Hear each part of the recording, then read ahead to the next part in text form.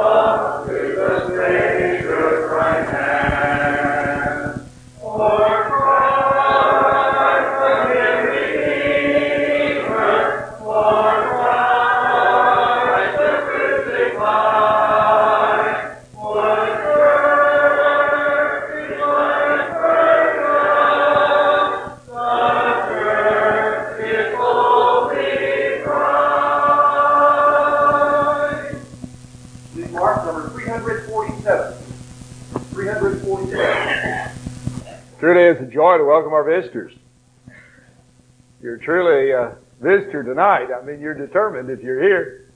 And that pleases us more. We welcome you. And it's certainly good to have those from the area who've traveled a long distance and to have old friends in the audience. We welcome each and every one.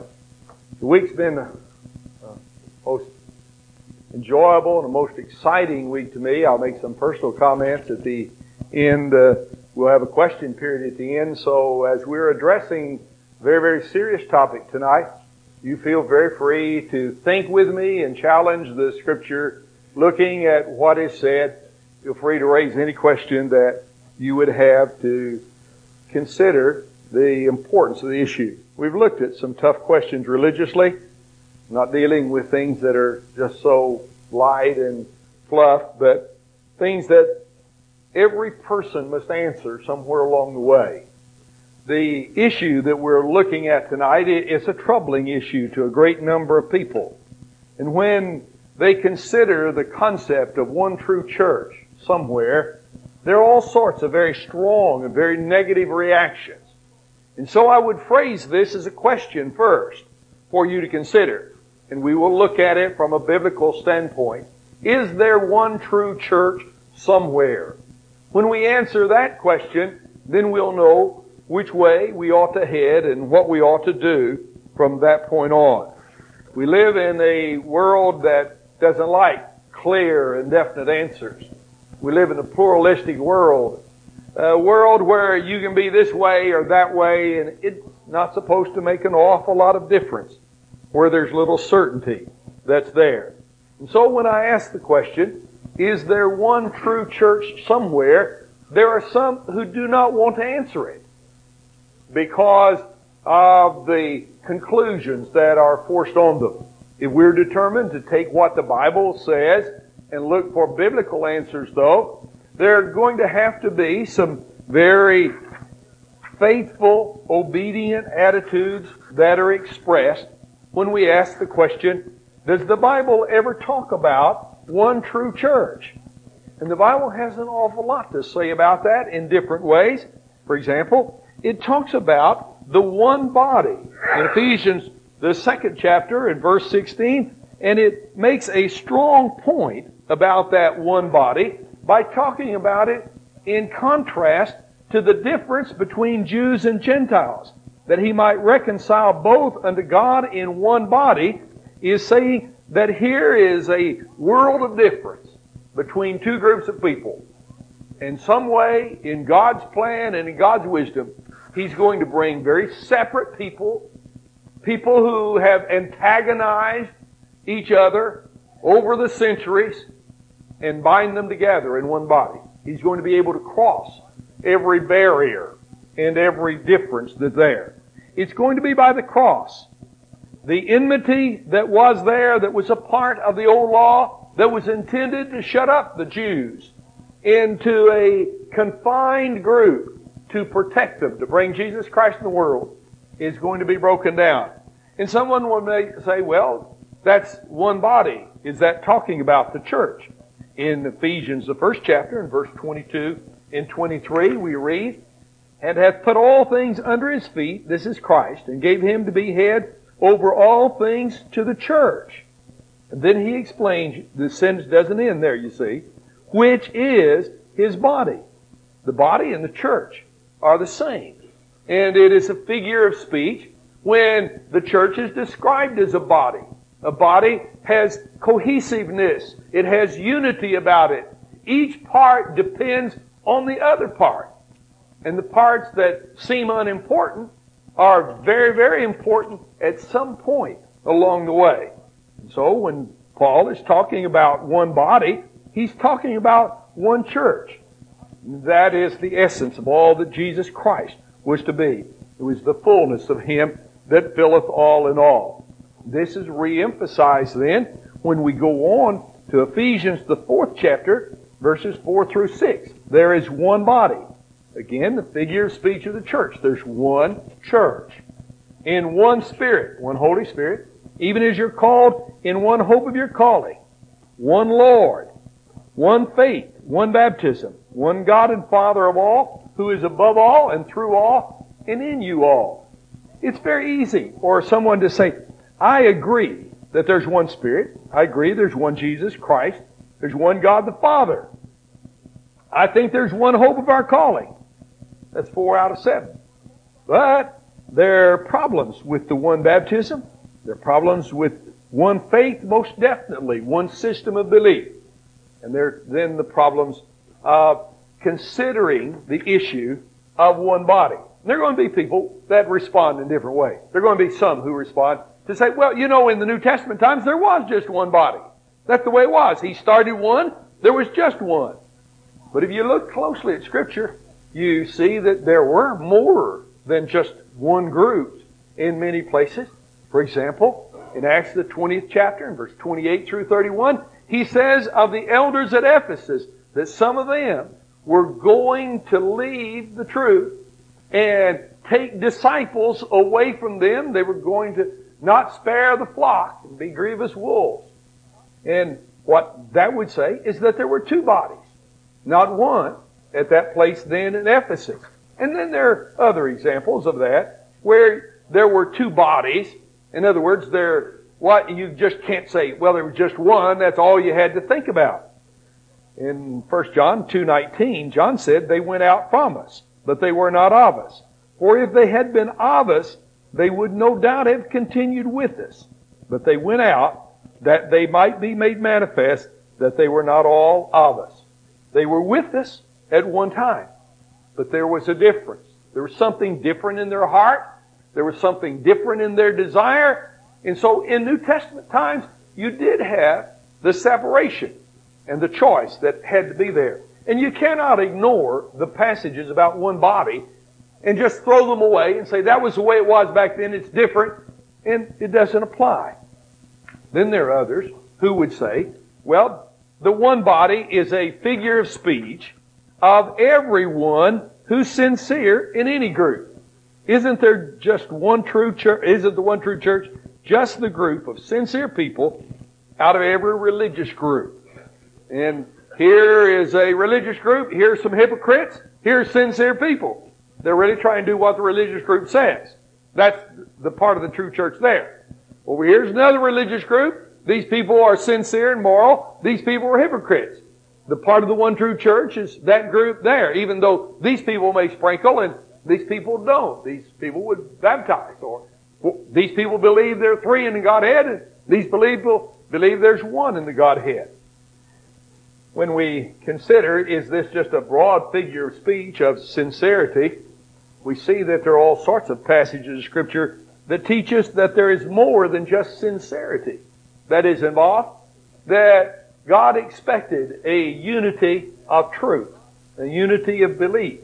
In 1 Corinthians 1 and 10, when there were some leading disciples in the church at Corinth who had evidently natural leadership, and yet they were untaught fully, and they were speculating here and speculating there, coming up with a different conclusion over here. And there were groups that were collecting around the different teachers.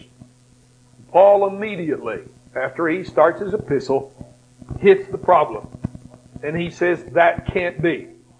What was at Corinth was exactly what's there in modern denominationalism. It's all right to believe this, all right to believe that, it's all right to believe that as long as you're sincere. But what Paul said was, now I beseech you, brethren, by the name of our Lord Jesus Christ. Notice the strength by which he approaches this. There are two steps of build up to say, do this. This is serious. I beseech you, brethren, by the name of our Lord Jesus Christ, that ye all speak the same thing, and that there be no divisions among you, but that ye be perfectly joined together in the same mind and in the same judgment. So what he's expecting is not sincerity of practice and great differences of judgment and of mind and doctrine, but he's expecting them to all speak the same thing.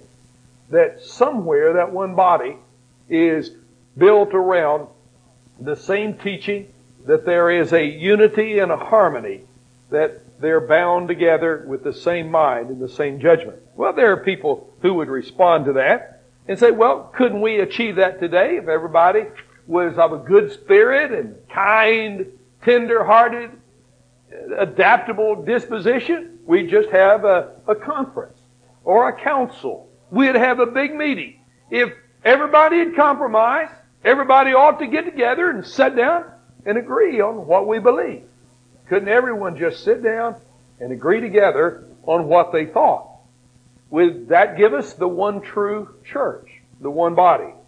We read, though, in passages such as Romans the 16th chapter, verse 17 and 18, "Now I beseech you, brethren, mark them which cause divisions and offenses contrary to the doctrine which ye have learned." Now here's what has to be there. And if you were to set a group of men down, and they luckily, 1 out of 1,000,000 shot, came up with the same thing that Paul said, that'd be fine. But there's little likelihood of that happening when you call a conference and this one gives up something and this one gives up something else, and they water it down to the easiest, most neutral kind of statement about the littlest agreement. There's little chance that that's the same that Paul taught. And if you're not going to teach this, you're causing divisions and offenses. When you teach something different, it's something contrary, and they cannot be ignored. You can't say, well, that's too bad. They shouldn't have done that, but don't get worried about that. Because he said, that's serious. It's serious enough that you ought to identify it, and you ought to mark it. You ought to make it clear. And there are brethren that don't want you to mark.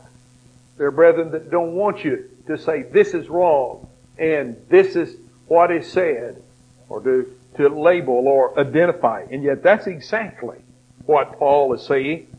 He continues and shows the seriousness of someone who would say, well, just let us all agree. It doesn't make any difference what we would agree. For, he says, for they that are such serve not our Lord Jesus Christ, but their own belly, and by good words and fair speeches deceive the hearts of the simple. So here are pleasant men with great speaking talent. And they sound appealing. But the result is if they don't agree with the original doctrine, that they are deceiving the hearts of those who are not perceptive or wise enough to look for what God would say. The issue of choosing between all the different religious groups is a tough choice. When you talk about this, one of the things that frightens people is they say, well, Brother Comer, there are 1,200 religious groups in America. How in the world can you even know what 100 of them believe, or the 50 biggest ones? How can you know what they believe? Are you going to have to study every group to find the one true church somewhere? And this would answer that. This says that all you have to know is the original doctrine. All you have to know is what Paul said. And if you know that, then you know what the one true church is. And if someone teaches something different, you know it's not the one true church. So when you set your heart, don't allow fears to tell you you've got to know everything anybody's ever said religiously. All you have to know is have that eager, sincere desire to really know God's Word. And brethren, I'll tell you, it's different today. One of the things that's happening today is people are not talking about the Bible, and brethren don't even want to know that much. Brethren want to know enough to satisfy themselves. Years ago, when you had to know enough to discuss down at the country store with somebody of another religious group, brethren would study. But today, all you have to know is enough to satisfy yourself, because someone else is not going to talk to you much about it. It's hard to get a religious discussion. And so brethren get sleepy when you talk about doctrine, because it doesn't mean very much to them, because they're not being stirred with the questions. You need to stir your heart. You need to stir your curiosity. You need to raise the questions.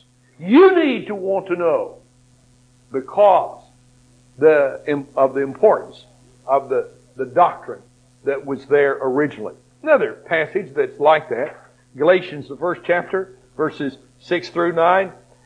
Here, Paul says, I marvel that you are so quickly removing from him, this is in the American Standard, from him that called you in the grace of Christ unto a different gospel, which is not another. You've gone to something entirely different. All you've done, here's hear, believe, repent, confess, and be baptized. And back here in the Old Testament, there was circumcision. That was the mark of the covenant back then. So some people have gone over here and brought in circumcision and added that to this list. Not a major kind of change, but he said that changed the whole doctrine. And that changed the whole gospel. He said it's not another, which is not another like the gospel. Only that there are some that trouble you and would pervert the gospel of Christ. But though we or an angel from heaven should preach unto you any gospel other than that which we preached unto you, let him be anathema. And then he emphasizes it again. As we have said before, so say I now again, if any man preacheth unto you any gospel other than that which ye received, let him be anathema. So the double emphasis. I had a phone call today, and someone felt that they had seen an angel. An angel was there, and though they knew little or nothing about the Bible, they felt that they had received some kind of direction or message or revelation from God. We need to know God's Word. And when we know it, then we can know the things that have been added or the things that have been taken away. Well, there are brethren who say, well, we could find the one true church if all we're talking about in the one true church is the plan of salvation. After all, in Galatians, they added circumcision to the plan of salvation, and that was wrong. Circumcision was unimportant otherwise, but in that situation it's wrong. Shouldn't our areas of agreement be limited only to questions about the plan of salvation? And that would make a simpler kind of choice if that's what God wanted or that's what God said.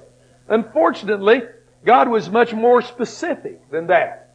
And the doctrine and the gospel of the one true church involved much more. For example, in 1 Timothy, the 4th chapter, and verse 1 through 3, now the Spirit, I want you to know where it came from. It's not Paul making it up. Speaketh expressly. That's emphatic. He wants you to know this is important. That in the latter times, some shall depart from the faith. That's pretty serious, but he doesn't stop there. He makes it more important. Giving heed to seducing spirits and doctrines of devils, speaking lies in hypocrisy, having their conscience seared with a hot iron.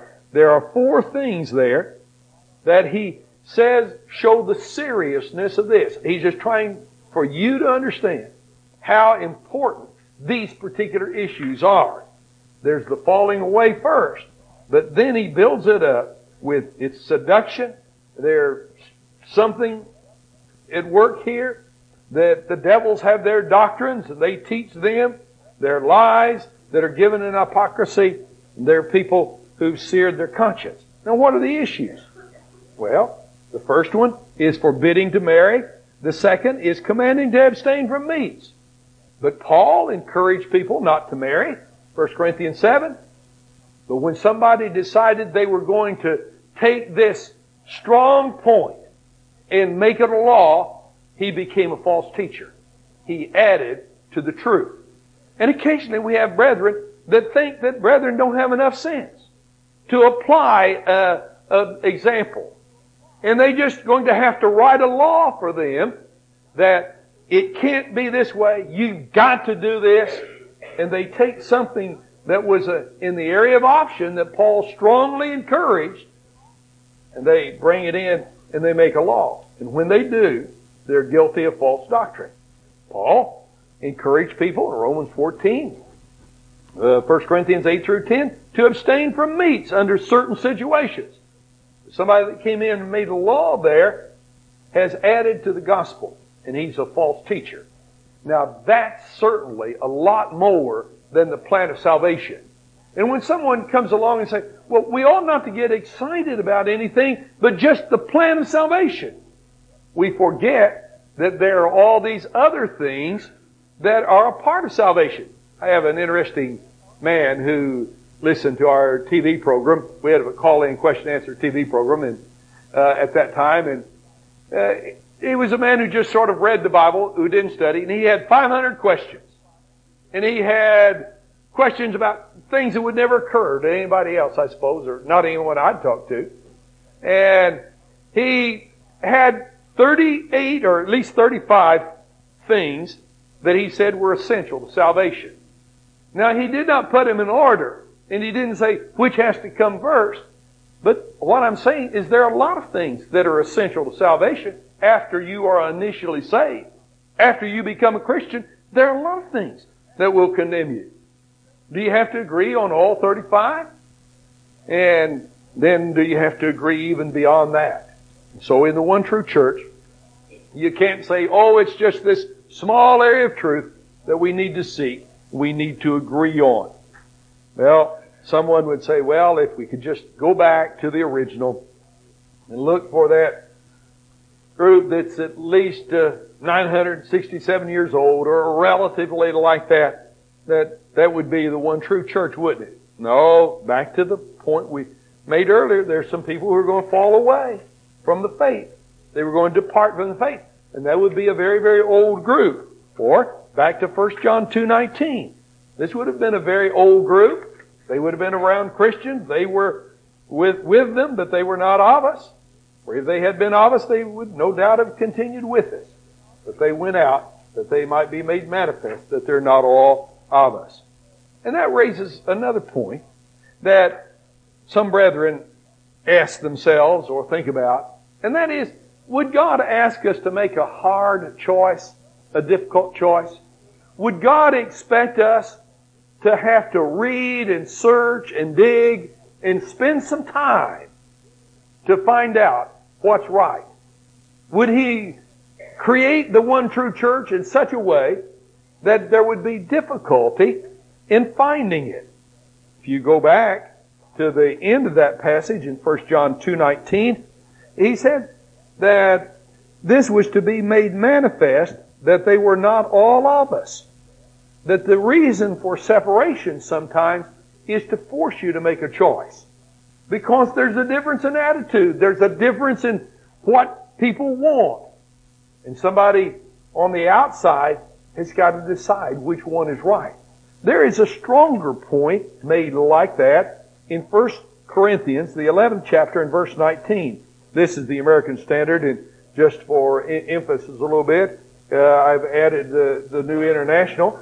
In 1 Corinthians 11:19, Paul is talking about the division at Corinth. And he says, for there must be also factions among you, that they that are approved may be made manifest among you. Now, why must there be factions? That sounds terrible. Well, there are different attitudes. There were different beginning points. There were some, evidently, who are approved, and some who weren't approved. And so, he said that one of the reasons that you have the problem, and one of the reasons you have to make the choice, is to force yourself to face who's approved, and they will be made manifest. They will be evident. They're not going to be evident just with a casual question, well, I wonder who's right. But with some kind of effort, they will be made manifest. The New International simplifies the translations, not as accurate, but here it says, no doubt there have to be differences among you to show which of you have God's approval. Well, that may be adding a little bit that it, from a biblical standpoint, the approval is God's approval. And the point's true whether or not it ought to be translated that way. And the simplicity of this makes the point. No doubt there have to be differences among you to show which of you have God's approval. Well, that brings us then to the serious question, is if there is one true church somewhere, and it is to be, even in New Testament times, sought out, and you are to look for it, what do you do to find the one true church? What do you have to do to be approved? The word in 1 Corinthians 11:19 of approved is an interesting word. We find it again in 2 Timothy, the 2nd chapter, in verse 15, where he says, study to show thyself approved unto God. If you want God's approval, how do you have God's approval? Well, the first thing is that you give diligence. There's a question about this word is translated give diligence. And the King James people translated it as study. Maybe that misses a part of the point, but it is work to study. It does take diligence to study. And when you put an effort into it, when you really want to know what God's Word says, when you are fearful of the odds. You know, what are the odds that Harold Comer happened to find the truth? If most people are lost, and few there be that find it, what are the mathematical odds that I'd happen to find the truth? They'd be pretty short, wouldn't they? And the only way I defeat those odds is if I want the truth, I care for the truth, and I love the truth, and I'll put the effort in to finding it. I'll give the diligence. I'll give the study. I'll ask the questions. I'll have the curiosity.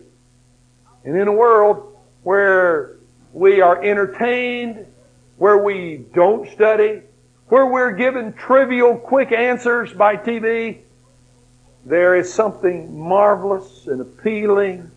There is something unusual and unique in the concept of really wanting it and digging for it and hunting for it.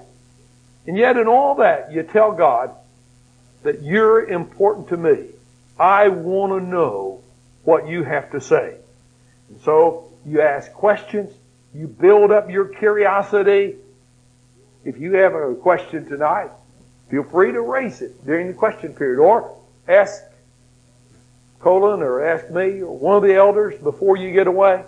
I sometimes take college students, and when they visit, I tell them, you know, we really appreciate you coming, and if you see something that's a little different or unusual, don't hesitate to ask a question, because we think questions ought to be asked.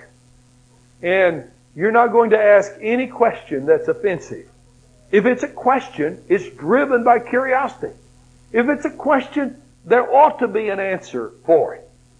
And we ought not to be offended or distressed. We ought to be excited that somebody cares enough that they want to know, and they'll make the effort. Along with that, we see, study to show thyself approved unto God, a workman. And we'd emphasize the work. There's going to be some effort that's involved. It's not going to be just impossible, but it'd be worth 15 years of your life, wouldn't it? To seek and search. It would be worth hours of study to look. So there's work that's needed. A workman that needs not to be ashamed.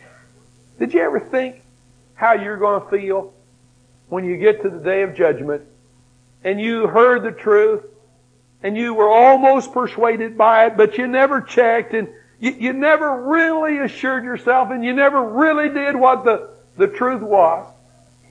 And God reviews your case. He reviews the record of the sins that are there. And you think, man, I had it. It was right there. I even wanted to do it. But I just never was sure. And I never would ask the questions. And finally, I just thought, oh, it's not worth the effort. And what kind of shame is going to be there when you say, I was so close, but I never really knew and I never really did it. There is shame in the day of judgment for those who are not going to make the effort and find in the end that there was the truth right there and it was so close that they never made the effort. Rightly dividing the word of truth, I think, identifies the process of study that has to go on. You see, God has, as any kind of grouping of laws would do, has to be grouped and organized. They have to be related. All the scriptures on the plan of salvation are not in one passage in a 1, 2, 3, 4, 5 order. All the scriptures on worship are not in a certain place, codified and all organized. It depends on your desire to know. In the same way in most companies, the laws are not all organized. The boss is not always saying the same thing. If you want to be a good employee, you have to want to know the company rules. If you want to be a good citizen, you have to want to know the rules of the state. If I were to move to Florida, there are certain tax laws that I'd have to want to know. And nobody's going to say, oh, we got a new member in the state of Florida, new person, send him all the tax code. And keep it so simple that he can read it and understand it. No. They just expect me to want to know and find out. And so I start asking members of the church, well, what do you do about this? And what about property taxes? And what about refunds? And what about mortgage exemptions? And on and on. And the information I get is not highly accurate always. But I get enough of it and I sort of find out what the law is. In the same way we learn on the job, the same way when we come to God's Word, we're completely furnished to every good work. The information is there. But God has expected you to want to know. And there is a concept that you've got to collect it together, that you've got to group, you've got to understand, and you've got to do this in the right way. You can do it in the wrong way if your attitude's wrong. On the other hand, if you will do His will, you'll know that it's from Him, John would say. Well, you need to study. You need to be curious. You need to raise questions. And tonight, if you're interested in the one true church, let me encourage you that you make a commitment to yourself right now. That I'm going to ask questions of the best people that I can. That I'm going to be curious. Colin has some great lessons. And the elders teach some great lessons. There are simple beginning points. And there are all sorts of opportunities for you to say, well, what does the Bible say? Let me see it in Scripture. Don't just tell me. Let me see it. And when you read it, and when it's clear, and when it's simple, and you say, somewhere out there's one true church, then what you need to say is, when I find out what that church did, what was there, I'm going to give my life to it. You know one thing that makes us different and alike? And this is not anything of pride at all. But I tell you, one thing about God's people is if they are ever there, if there's anybody who's God's people, they're going to be a people who want to know the truth. And they love the truth. And when they find the truth, they commit themselves to it. And there are a lot of people who are really weird who do that. There are a lot of unusual people who want to know the truth. And when they want to know the truth and they do it, they become my brother. They become my sister. When you start out with that curiosity. You start out seeking the one true church. You set your mind that you're going to find what He has given, and that whatever it takes, that you're going to raise the questions and you're going to begin to study. And some of you have been very good about coming to every night of this gospel meeting, and we welcome you, and it's a thrill that you're that curious and that interested. But you need to carry it farther. And you need to ask the questions, and you need to seek and hunt for that one true church that's there somewhere. We sing the song about following Jesus. And we raise the question, will you follow Him? And who will follow Him? We call on you, if you're an erring Christian, to come back and follow Him. If you are walking in the ways of the world and you're troubled, you know you're a sinner, upon your belief, we challenge you to make a decision, make a commitment, repent, step out and come forward, confess you believe in Him, and be baptized for the remission of your sins. When you do that, you're walking in Jesus' footsteps and following in His commandments. As we sing, won't you consider and won't you come while we stand and sing? True apologies, standing for the right, holding up his banner in the faintest fight, lifting for his orders, ready to obey. True apologies, serving him today. True apologies, who will make reply? I am on the Lord's side, Master, here am I. True apologies, who will make reply? I am on the Lord's side, Master, here am I. True apologies, in my city way, working for the Master, giving him the praise, earnest in his danger, honoring his law, faithful to his counsel, watchful for his cause. True apologies, who will make reply? I am on the Lord's side, Master, here am I. True apologies, who will make reply? I am on the Lord's side, Master, here am I. True apologies, in his work of love, leading others to him, lifting prayers above. Christ, faithful servant, in his word receive, honor high forever, will the Savior be. True apologies, who will make reply? I am on the Lord's side, Master, here am I. True apologies, who will make reply? I am on the Lord's side, Master, here am I. Please be seated.